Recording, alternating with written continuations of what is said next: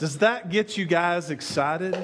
I mean, the story of the cross, the excitement of knowing that the blood of Christ has covered your sins. Is it just me, or is that rattling your cage this morning? Are you awake? Because we just sang 4 amazing songs, not because the writer wrote them, but because the message of the blood of the cross has covered our sins. Amen? I think God deserves a hand, don't you think? Let's get excited.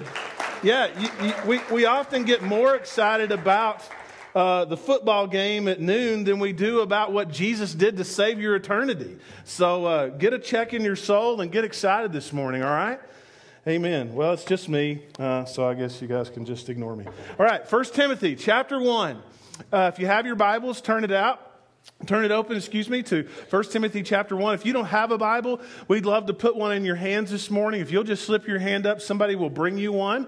And if you don't own a Bible, you take that one home. We would love for you to have a copy of God's Word. I'm excited about 2013. Because I believe that God is doing a work in our lives, in this community of faith, and what God wants to do, not only through Connection Church in Spearfish, but across the Black Hills. If you have not already been engaged with what's going on and what God is doing, there's just some really exciting things going on. Here we are, a church that's just barely over a year old. And this year, we will be taking multiple mission trips to our region, to our nation, and to the world. I'm so excited about the work that we're doing here in the Black Hills in just a few weeks. In fact, it makes me a little bit nervous when I talk about this, but Easter Sunday is about 12 weeks away, less than that probably, and we will be opening up a new church in Belfouche, and we're very excited about that. We're excited about taking the gospel to that community, and we're in the process of getting everything going there. Not only that, but we're going to continue our work at Pine Ridge Reservation and reaching out to those people who are in need of Jesus there, working alongside a ministry there. We're taking groups to Boston to help a church planting pastor there. Jan Veselkoff is an amazing man of God, and we're excited to come alongside him as he plants churches. He on Sunday preaches in 3 different churches. So when I feel tired, I don't call Jan because he says, suck it up and be a real man. And but we're going to Boston, and then now just in the last few weeks, it has opened up that we're going to be going to Haiti to take some mission teams this summer. And we're so excited about that. And so God is doing something in this city, in this room, in Spearfish, but even beyond that. And to think about God using you and I in that process just gets my heart excited. And in fact, oftentimes I just lay awake at night amazed at what God has done and will do. So 2013 is going to be an amazing year. In fact, in just a few days, we also will have a new family that will be joining our church. Jonathan and Shelby Land are going to be moving here this week. In fact, if you've got some time towards the end of the week, watch your email. They're moving to Spearfish. They're going to help us with our work in Belfouche for about a year. And then in 2014, they will move to Sioux Falls, and they will be planting a new church in Sioux Falls. And so you can welcome them next week. They're driving from Texas this week, and we're praying that weather gives them good travel. But they'll have all their stuff here. They have 2 young girls, and so they're going to be moving into our city and becoming a part of our church family as they prepare to go plant a church in 2014. So it is a big year, and it's a great opportunity for God to do amazing things. And here's been my prayer all along, that I will not stop praying until I die. That God would always keep this bigger than we could ever take credit for. And I'm not talking about numerically. I'm not talking about dollars and cents. I'm talking about the spiritual movement that God wants to do in your heart, in my heart, in our lives through Connection Church. With that thought in mind, 1 Timothy chapter 1, in verse 5, we started this last week And this is Paul's letter to Timothy. Paul is an older pastor, actually coming to the end of his ministry, and he has taken under his wing a young man named Timothy. Timothy is a young pastor. He is at a church in Ephesus, and he is needing the encouragement. And so the books, the letters of 1st and 2nd Timothy are Paul's encouraging words and Paul's instructions to Timothy. And we talked last week about the first part of this verse that says the aim of our charge is what? Love. The aim of our charge is love. Okay, poke your neighbor, wake them up. The aim of our charge is love. And not just a, lovey-dovey, God loves the whole world and nothing bad ever happens and there is no judgment. Paul says to Timothy, listen, there is such a controversy in the church of their day, some 2,000 years ago, already. In fact, if you just look at every letter that Paul wrote, which is the majority of the New Testament, you find that Paul is having to write the early church and say, listen, I know things are really screwed up, so here's how to fix it. So I don't know if that helps you, but it helps me know that, okay, nothing's really changed. We're still messed up. When man gets involved in church and God's not in charge, then things get messed up. And so Paul's writing Timothy and saying, listen, the aim of your charge is love, because the first 4 verses say that there are things going on that shouldn't be going on. There's bad theology. There's misguided doctrine. There are people trying to take charge in the church of that day because of their own selfish desires, not because they're wanting to build the kingdom of God. And they're just off course, and they're doing studies not to bring glory to God, but to bring glory and controversy to themselves and to the church. And so Paul says in one verse, in my opinion, what the aim of our charge should be is love.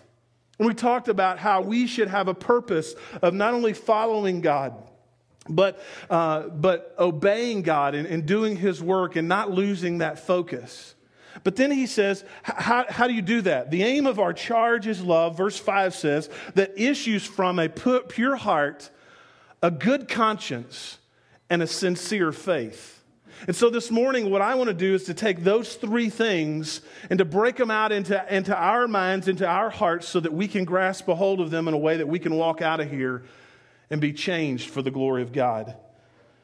Number 1 is this. He says, the aim of your charge is love, and that issues from a pure heart. If I can translate that maybe into something we can grasp, it is a sin-free life. Sin-free life. Now, I don't know about you, but when I hear that, I go, well, that leaves me out. Anybody in here sin this week? All right, good. Hey, you guys are getting much better at being honest. There's not as many liars in here as there used to be when we first started doing this exercise of raising our hands. We are sinners. We are sinners saved by grace through faith in Christ. And so when we hear have a pure heart, and we hear live sin-free, it must be said in the context of what Paul really means. So listen to some scripture as I read this morning. Psalm chapter 24, verses 3 and 4. The psalmist writes, who shall ascend to the hill of the Lord? Who shall stand on His holy place? He who has clean hands and a pure heart, who does not lift up his soul to what is false and does not swear deceitfully. You see, there is this understanding that to walk with God, there must be a purity of our heart. There must be a change in our attitude. There must be a transformation of our lives. In fact, Paul writes several scriptures about this. Listen to what he wrote in Romans chapter 7. Because Paul has the same struggle as you and I. We are sinners. We make mistakes. We tragically get off course and end up in the wrong place. And so when I hear be pure in heart, be sin-free, I go, I don't know what I do with that. Well, Paul wrote about this. Romans chapter 7, verses 15 and following. He says, I do not understand my own actions, for I do not do what I want, but I do the very thing that I hate. For I have the desire to do what is right, but not the ability to carry it out. For I do not do what I want, but the evil I do not want is what I keep on doing. What Paul says there is, I have a struggle. It's not an understanding in my mind that I have a problem with. I know what is right, but I end up doing the wrong thing. And it's not because I want to.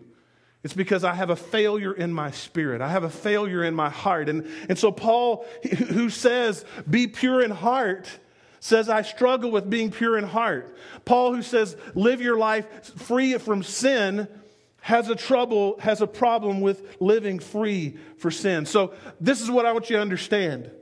God is not demanding perfection, but a regeneration of your life, a transformation made possible by the work of the gospel in your heart and in your life. How do we know that? Paul wrote in Romans chapter 12, verse 2, he says, do not be conformed to this world, but be transformed by the renewing of your mind, so that you may be able to discern what the will of God is, the good and acceptable and perfect will of God. He says that there is a transformation that happens, and it doesn't happen all at once. When you come to Jesus, it's not like you take a pill and then you're free from sin. It is a transformation that happens day after day, year after year. The hope is the longer that you live for Jesus, the less you will sin. But you will struggle with it until your very last breath. So what Paul is saying is, be pure in heart. David struggled with this. David is the King David, the one described by God as a man after his own heart. In Psalm chapter 51, after he had literally wrecked his family, after he had committed adultery and murder and literally messed up his family for the rest of their lives, he said, God, I made a mistake. I messed up. Psalm chapter 51, verse 10, create in me a pure heart. Clean me up, cleanse me, change me for your glory.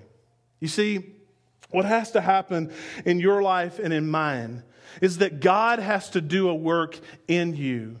God has to change your heart. Romans chapter 6, but thanks be to God that you were once slaves of sin, but you have become obedient from the heart to the standard of teaching from which you were committed. Titus chapter 3, verse 5 says that God saved us not because of works done, but by His righteousness. But not by works done by us in righteousness, but according to His own mercy, by the washing of regeneration and the renewal of the Holy Spirit. Here's what you need to understand. Paul says, be pure in heart, but there is not a possibility of you being pure in heart on your own. Okay? In fact, I want you to catch this next phrase because it may be the most important thing I say this morning. Listen to this. Pure in heart comes from God alone. Would you say that with me? Pure in heart comes from God alone. Pure in heart comes from God alone. So when Paul says, the aim of our charge is love that issues from a pure heart, you need to understand it is not by your righteousness. It is not by your good works. It is not by anything you can accomplish on your own, because you could work from now until the end of eternity and not deserve the grace that God has given you. You could never do enough right to earn the grace of a loving God. You could never do enough right to prove to the world that your love is stronger than the love of God. Pure in heart only comes from God. It means that we need to be free from sin. And sin means the work in Christ is doing a work inside of you, and that we're getting rid of that sin and we're embracing Christ. Number 2 is this. He says, be pure in heart and then have a good conscience. If we could translate that into something that we said we're going to be sin-free, and now we want to be guilt-free. Anybody in here felt guilty before? Done something wrong? Okay, we're learning the exercise, okay? Lift your right hand, I am guilty. Okay, what does it feel like to be caught doing something you know you shouldn't have done? It's not a good feeling, is it? There's the shame. There's your heart feeling caught in a vice. God says that if we want to be like Him, if the aim of our charge is love, then we need to have a sin-free, pure heart, and then we need to have a good conscience. And here's what you need to understand. Your conscience has been given to you by God. It either accuses you or it affirms you. It helps you in the decision-making of your life. We believe that the Holy Spirit for the believer in Christ is a great part of that. He is the one who directs us, who helps us know what is right and what is wrong. So he says that we need to have a good conscience. Listen to what Paul says in Acts chapter 24, verses 14 through 16. He says, "But this I confess to you, that according to the way which they call the sect, I worship the God of our fathers, believing everything laid down by the law and written in the prophets, having a hope in God, which these men themselves accept, that there will be a resurrection of both the just and the unjust. So I always take pains to have a clear conscience toward both God and man." In this passage, there is a mini sermon that I'm going to preach to you in about 4 minutes, okay? So hang on. What Paul says at the end, the product that I want to have is a good conscience. How do I get there? 4 things. Number 1, that you worship God. Listen, if you are worshiping anything other than God, then you have misplaced priorities, and we are all guilty of that. We are all guilty of worshiping the wrong thing. Your family, your job, your money, your relationships, whatever it is that you are putting ahead of God, if God is not who you worship, then you have misplaced priorities. Number 2 is this, that you should believe God's word. Paul says in Acts chapter 24, I worship God and then I believe in God's word. If you are not daily, weekly pouring into God's word, memorizing it, hiding it in your heart, letting you struggle with it, that's why we do small groups as a church, is because you need to daily, personally walk with God, and then you need to be in a place where you are learning about God's word, where you're struggling. I don't understand this. I don't understand why God is leading us to do this. Why? That's what small group is all about. That's why we encourage it. That's why it's such an integral part of Connection Church. Believe in God's word. The third thing, have a hope in God alone. Here's what I believe with all my heart. If you're going to have a hope in anything, it needs to be in God. It doesn't need to be in the wonderful country, United States of America. I love our country, but my hope is not in the USA. We live in a wonderful state, but my hope is not in South Dakota. My hope is not in a political party or religious belief system. Our hope is in God and God alone. Amen? We should have our hope in Him alone. Then lastly, Paul says that I take pains to have a clear conscience. Here's what you need to understand. Having a good conscience, having a clear conscience takes work. It means that you make the right decision when nobody's looking. It means you make the right decision when it takes a lot longer to get there. The easy way out is not usually God's way. It is, listen, greatest thing that ever happened to me was giving my heart to the Lord Jesus Christ. The toughest life I live is following Christ. Because it's much harder to live in an immoral society for Jesus because of the decisions that you have to make. Now, the good thing is that Christ walks with you and that makes it easier. But there are often long journeys that you must take to do the right thing when it would be easier for you to cheat and have a guilty conscience. Paul says, I take pains to have a good conscience. So he worships God. He believes in God's word. He has a hope in God alone. And then he makes the sacrifice. He takes the pain. 1 Timothy chapter 4, verse 7, he told Timothy later, train yourself for godliness. It takes time. It takes energy to do the right thing over and over and over. Now, here's the other thing that I want you to hear about a good conscience. The opposite, the antithesis of a good conscience is guilt. And I want to make this perfectly clear. So be awake, listen, okay? Guilt is not from God. Would you say that with me? Guilt is not from God.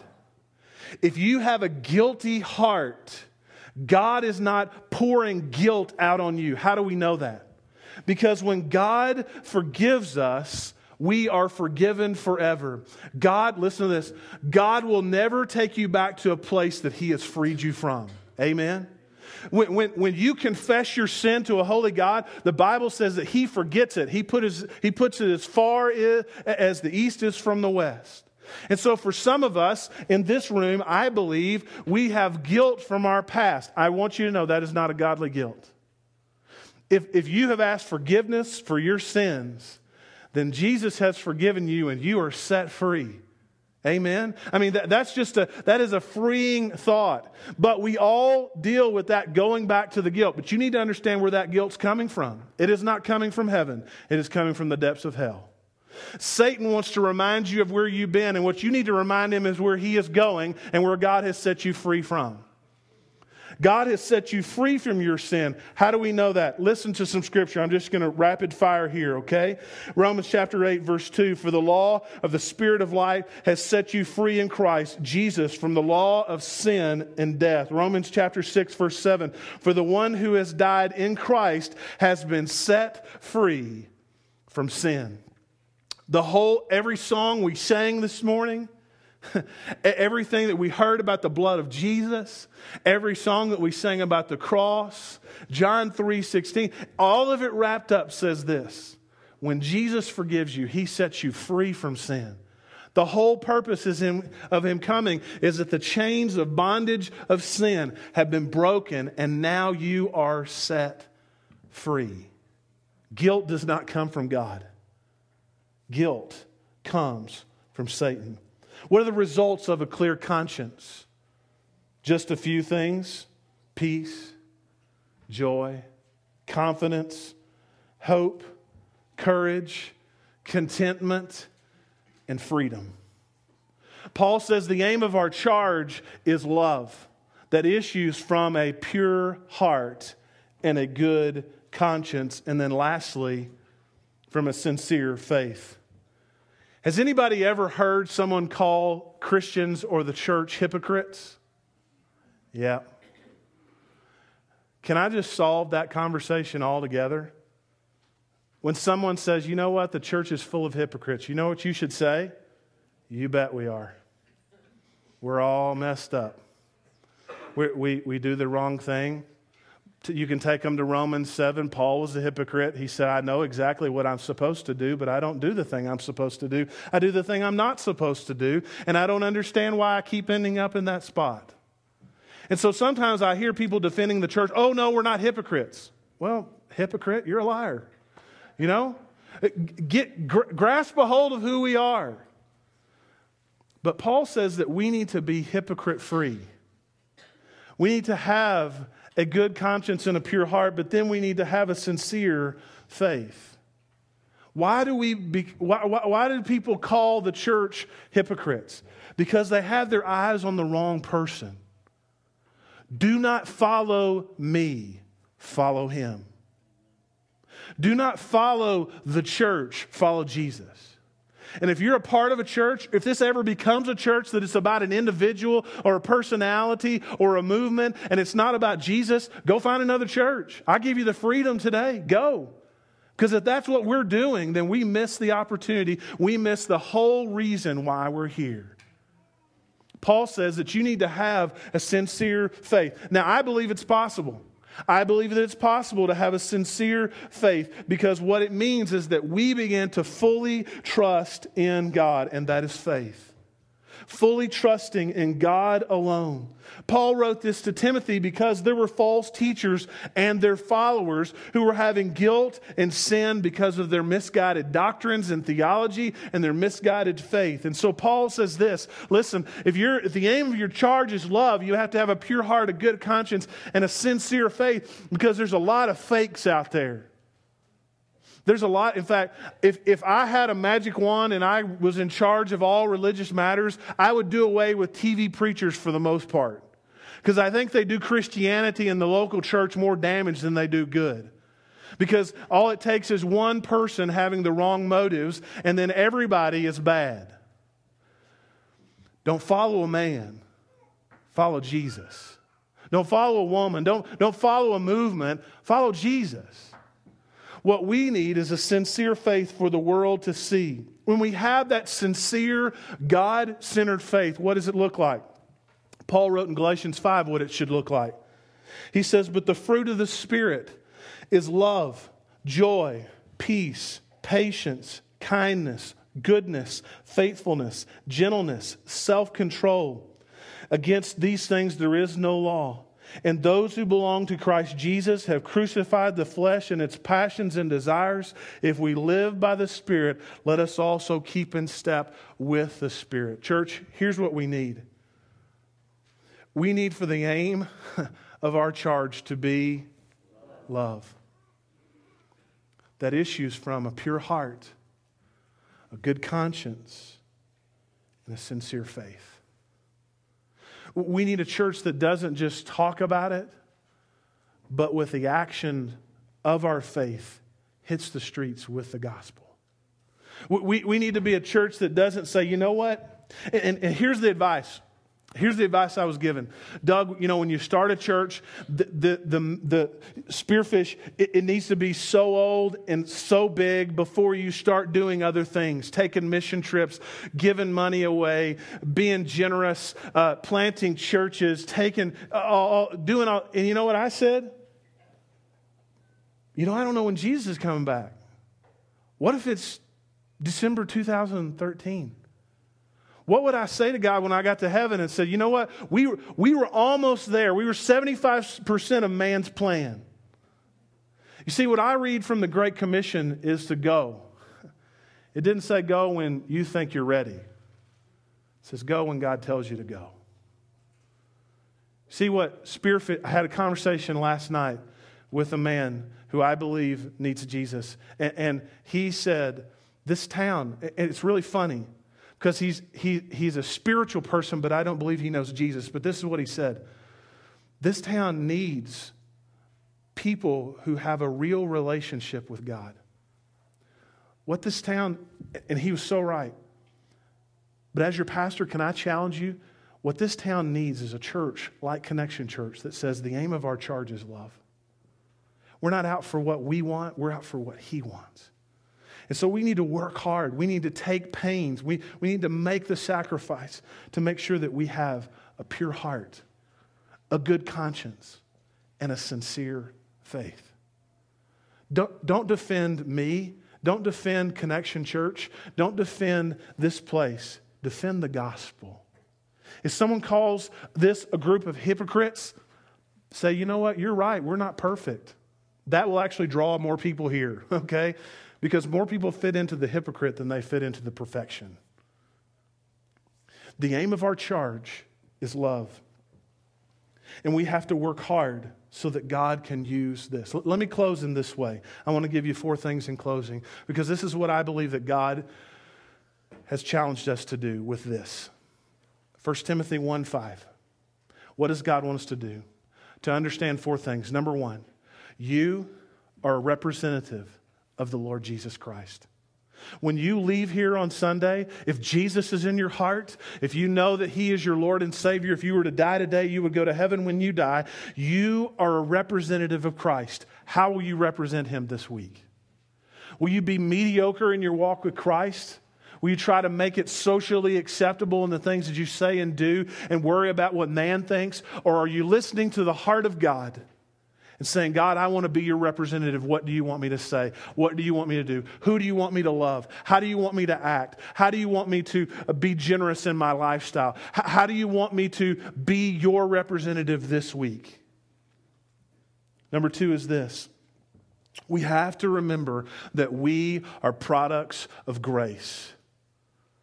Do not ever forget that if it were not for the loving grace of a holy God, you would be on your way to hell with no redemption possible.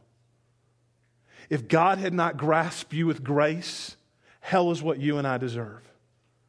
It is by grace through faith in a holy God that we have been saved and that Jesus has rescued us. Don't ever forget that. The third thing is that you need to understand that you were designed to glorify Christ. You know what my goal would be for Sunday morning? Is that we would disturb the neighborhood with the worship that happens in this room.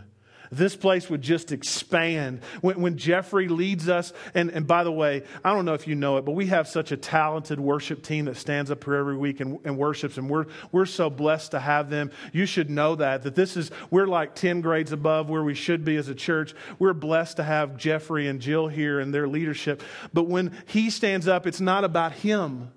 It is about him.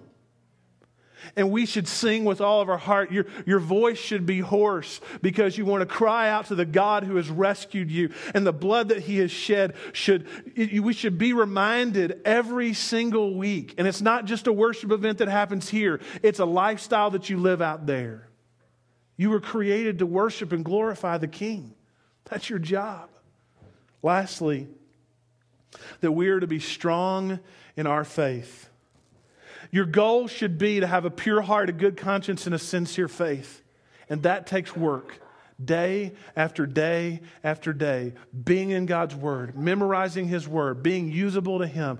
Believing that God really can move mountains in your life, in our church, in our city. That it is possible to see hundreds come to Christ in our city. That this place be rescued. That the Black Hills be transformed by the power of the gospel. We have to believe that God is big enough to do those kinds of things. If not, stay home. Don't come. Because what we need is not a group of believers who say, yeah, maybe God can do that. What we need is a group of believers who are engaged for the glory of God in the building of His kingdom. 2013 can be a mediocre year, and just like every other one in your life, or it can be a life-changing opportunity for God to rock your world and to change your heart. That's what I'm praying for you. That's what I'm praying for me. That's what I'm praying for this city. That's what I'm praying for Belle Fourche. That's what I'm praying for Pine Ridge. That's what I'm praying for this region. That's what I'm praying for Boston. That's what I'm praying for Haiti. That's what I'm praying for this nation, for this world, is that God would rock us at the core of our being so that we would be reminded who He is and what He wants to do in our lives today. Don't be mediocre. Don't be like everybody else. Be like Jesus. Reach out for the cross and let the power of the gospel transform your heart.